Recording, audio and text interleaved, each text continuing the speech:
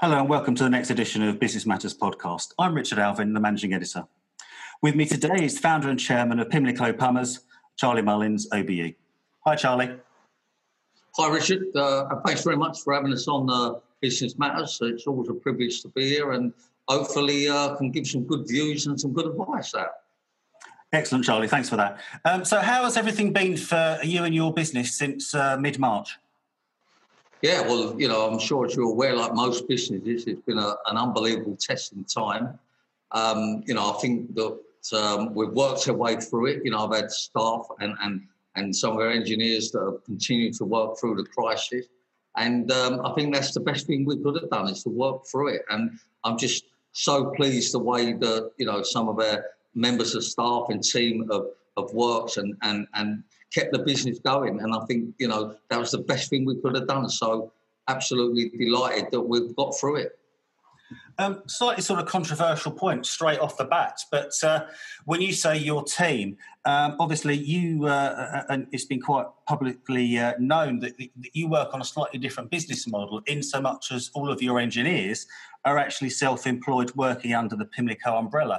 Do you actually think that working on that business model is actually the reason why some of your team have actually come back and started working pretty much as soon as it's safe to do so, as opposed to utilising the sort of government furlough scheme that the Chancellor's brought in and just staying at home, watching daytime soaps or whatever on 80% salary? Yeah, look, undoubtedly, the fact that our engineers are self-employed, the reason of being self-employed is that they can earn more money, they've got more sort of incentive to want to go to work, and the more need to want to go to work. So, I think it's been a winner for us, the fact that they are self-employed, because, they was very quick in wanting to get back to work and have been very helpful and very quick in actually doing longer hours at the moment.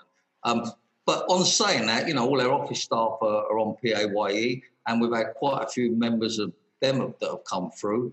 But, I think the Chancellor said a few weeks ago that he doesn't think anybody wants to be on furlough. Well, Chancellor's got it wrong. There's lots of people that are enjoying it. Lots of people want to be on it, and people will actually stay on it if you're going to pay for them not to come to work. So the fact that, our engineers are self-employed has really proven a point that we've managed to work through this crisis. And also that's actually facilitated the fact that I know you regard yourself as, in inverted commas, the fourth emergency service, because you've actually been able to, through your engineers, actually help nurses and key workers actually with their plumbing and household issues, during this time of crisis. Yeah, well, it's been, there's a lot of key workers out there, so we offered a service to key workers where we wouldn't charge for emergency work, and also give them a 20% discount if it went into further works. And it's been so gratefully received. Many nurses have used us where they've come home from work and a shower don't work. And, to go out and not charge them, I think it's made us as a company certainly feel a lot better. And certainly some of the engineers, I said to our engineers, I'll pay you guys if you want to charge us. But most of them will not bother to charge at all. So it's really been nice to be able to put something back and, sort of help the people that are helping us in this crisis. So I'm so pleased with our team. I'm so pleased that we've worked our way through it, and I'm so pleased that we've helped many key workers out in these terrible times. Yeah, that's absolutely great, Charlie. Thanks. And I'm sure I speak for everyone to thank you and your team for doing that. As I say, I applaud my team for doing it, and I'm so, grateful that we can sort of do something to help. Would it be safe to say that to a degree, plumbing and being on the tools, as they would say in the old days, is almost recession-proof? Obviously we've had many recessions along the way. Have you been able to broadly weather most recessions? Yeah, we had a bad recession in the early 90s, and I have to be honest, it nearly took the business out, but we sort of banked everything and come out in a different way of doing it. And, if I'm being honest, I'll probably say we are recession-proof, but, I'm not going to say that we're sort of virus-proof or coronavirus-proof. it's been a tough time. And, fortunately, the government allowed us to work. They put us down as a sort of essential workers. And, we've obviously made sure that all our staff and engineers are geared up with gloves, masks, sanitising. In the office now, fortunately, we've got big offices, and we've managed to keep the 2 metres apart in our canteen. We've only got 2 chairs per table. So, we've actually, had to work along with what the government bylaws are. And again, I'm just so grateful that we managed to do it. Given that sort of recession in the 90s, is there any sort of advice that you can take from that period of time and actually utilise now, and obviously offer that advice out to our listeners as to, one of the ways that you're able to survive then and you and they can survive now? Yeah, undoubtedly, I think what I picked up in certainly in the 90s was that, if you haven't got it right, then you need to change things. If things are not looking good, or you're getting yourself in debt, or you're not getting enough work, you've got to change things. You've got to be very open to change things. And we completely changed our model. You mentioned self-employed. We went for that. We changed our payment terms. Everything now is payment on completion. And I believe if we did it, we wouldn't be around today. We wouldn't be the company we are today if we didn't make changes. So from any business point of view, you haven't necessarily got to follow the guidelines for what's out there. You've got to tailor your business for your customer and what suits you. And you can't be afraid to make changes. Talking about changes, Charlie, I'm sure that you've got an opinion on Mayor of London, Sadiq Khan's latest changes in the congestion charge. That must pretty much affect your business quite substantially. It seems to me, anyway, a bit madness at a time when, the Prime Minister, all the health warnings are please don't use public transport, please use your car as much as possible, or bikes, etc., which obviously you can't do for a longer journey. So more people are going to be driving into the capital, if they need to work. But the Chancellor, also the Mayor, has increased both the cost and the window for the congestion charge. Well, I mean, it's as mad as you can be. It shows that he's obviously got no business sense whatsoever. He's kicking people when they're down. I mean, you should be incentivising businesses, not penalising them. And not only that, from an health and safety point of view, there's no safer way at the moment than to come in on a vehicle. But he's saying to people, increase it by a third. Absolute madness.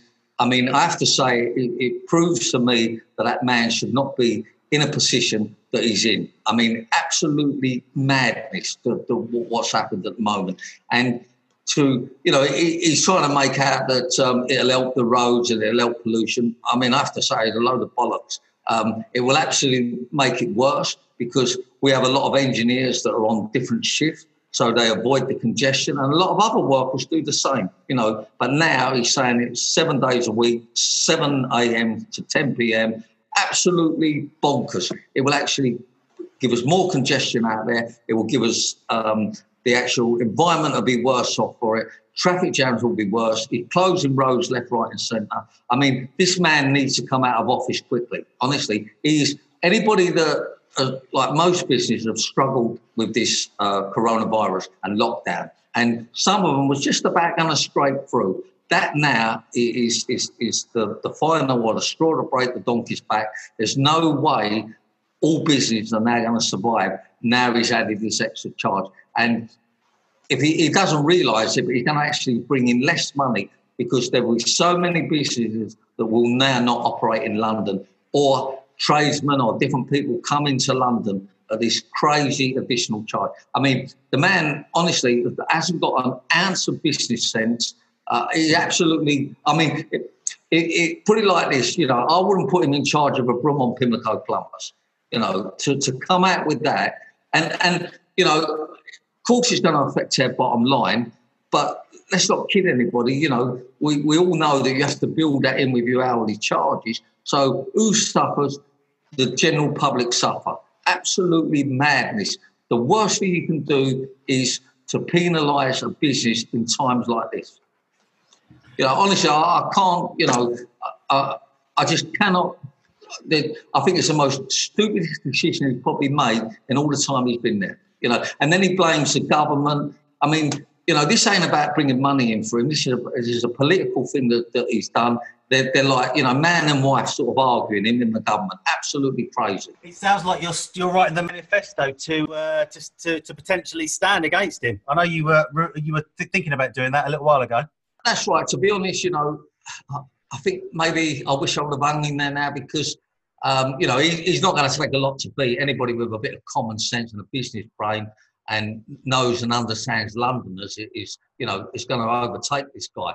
But, I pulled out on the basis that, we decided to Brexit, and I just didn't feel that, it's going to work, having a mayor of London and with the government of, in opposite directions about the Brexit, So that was my view on it. And I don't think it should be that way. I think whoever becomes a mayor, I think needs to be supporting and backing the government on the Brexit. And that's something I don't feel I would ever be in a position to do. But on saying that, this man is ruining London, he's ruining the economy, he's ruining businesses, and he just should not be in that position to do that.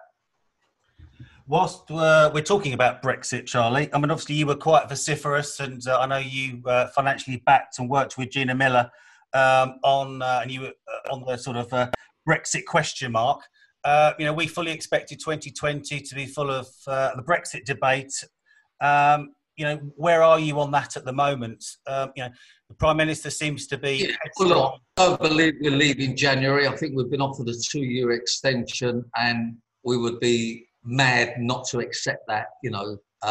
Why do we need this struggle and battle with what Brexit is going to, give the economy on top of the situation we have? So I'm pretty sure that the government will see that, and we take a breather from it. We don't need more damage and impacts on the economy as we already have. It's going to be a struggle to get the economy back on track. And, I don't believe that we will leave in January. I think it would be madness if we do. And the fact they're offering us 2 years, I think you've got to take that. From a economy point of view, it's a must that we don't leave in January. Talking about the economy, and some of our readers and I know that the CBI are reporting that many companies are now cancelling their apprenticeship schemes. I know that you're a big supporter of apprenticeships. I'm assuming you're thinking that's a bad move, and that you might even, in fact, be increasing your apprenticeships you'll be taking on. Yeah, well, look, I'm a great believer of apprenticeships, and I think it's an opportunity for youngsters to get into the workplace, to make something of themselves. I think it's unfortunate if businesses are cutting back on it. I think, I've always said this, that I think it's something that the government should implement and actually pay for apprentices. I feel they're the future of many, many businesses in London. So I don't believe that we should be cutting back on that. And, the way this virus is going to change the business world, then we need to be re-looking at things and re-understanding about getting people in the workplace, because unfortunately, I see people now retiring earlier. I see a lot of people out of work, and I see a lot of people not being able to go back to work since this situation. There are many, many businesses out there that struggle. Unbelievable. I mean, I was talking to a local business in London that at the moment have been delivering us food for our staff because we closed their sort of kitchen and canteen. And if I can just add that, we laid on free food for our staff, we laid on parking for them, we give them a £20 a day bonus extra, all food and drink. And that I thought was a great incentive to get people into work, and it's been so appreciated. Anyhow, this local business guy was telling me that his turnover of delivering this food was £1 million a month. It's gone down to £100,000 a month. And he tells me that when furlough finishes, he will have to put off 120 people. So that's how bad things are, in businesses at the moment up here. Yeah, it's not good. And, but it's potentially, getting on the tools, as they would call it in the old days, plumbing and electricians and stuff like that. Could that be a possible entry route back into employment for people that have actually been laid off from a desk job? Yeah, it could be. The opportunities are there. I've always said that, if you've got a trade, and certainly if you've done an apprenticeship, you'll never be out of work and you'll earn loads of money. And, I believe the demand for more and more skilled workers is still going to be there, and maybe many people will want to retrain or start their own business up. Probably any time of me being in business, the most real time that I probably feel that, thank God I've got my own business, is now. Because, to have to be furloughed or not being able to work at the moment would be pretty disastrous, So to have your own business, you tend to have a bit more drive, a bit more go about you, a bit more like, I want to succeed. And, I'm so grateful now that I have my own business and it's still a successful business in these terrible times. Sean, if I turn you into Mystic Meg for 30 seconds, how do you actually see the next sort of 6 months actually panning out as we end 2020 and move into 2021? It's going to be incredibly tough. And as I said, I think many, many businesses are not going to get through it. And many people are going to be out of work. And probably the good side, I would say, the businesses that have performed well during this crisis will go on and become a better business. And just to give you an example, when the peak of this crisis hit, we dropped about 30% turnover, for about £1 million a week turnover, and that dropped by about 30%. And I think last week's takings, we'd actually gone up from this time last year. So, for certain businesses that know how to operate and are prepared to put themselves out and are prepared to give people value for money out there, I think we're actually going to turn into better businesses. But unfortunately, the weaker ones are going to go by the wayside. So by definition, that, because there'll be a smaller pool for customers to actually pick from, that does actually mean that those that survive will actually be able to become stronger. It's almost the Darwin theory. Yeah, look, exactly. I mean, unfortunately, when bad things happen out there, something good always comes out of it. And I just believe that, as I said, the companies and people that have operated and worked their way through it and performed correctly, I actually think they're going to be a bigger and busier company. And, we don't necessarily intend to be cutting back. We're looking to expand and going by, last week, the fact that we're already beating last year, for that particular week is just incredible. And I think our workforce now, we're probably back to about 70% workforce back. But unfortunately, there will be certain office jobs that we won't be able to continue with. I think you like to keep people busy, you like to keep them in work, but I just feel things have changed so much, and it makes you realise that you've got a better choice now who you pick. There was one, I can't think of his name, famous car sort of manufacturer, and he used to always say that if you get rid of your worst 10% every year, then your business will grow and expand and get better. And when I think of that these days, I think that's what's going to happen now.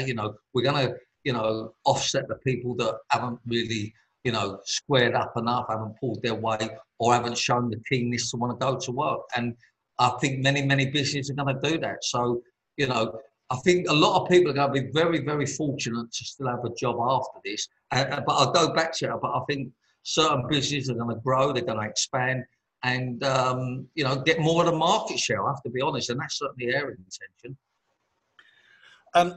Quite a lot of people have been saying as well that there's more of a community feel now, and consumers, customers are going to be looking at actually what the company does in their sort of social giving and how they've looked after their staff, etc.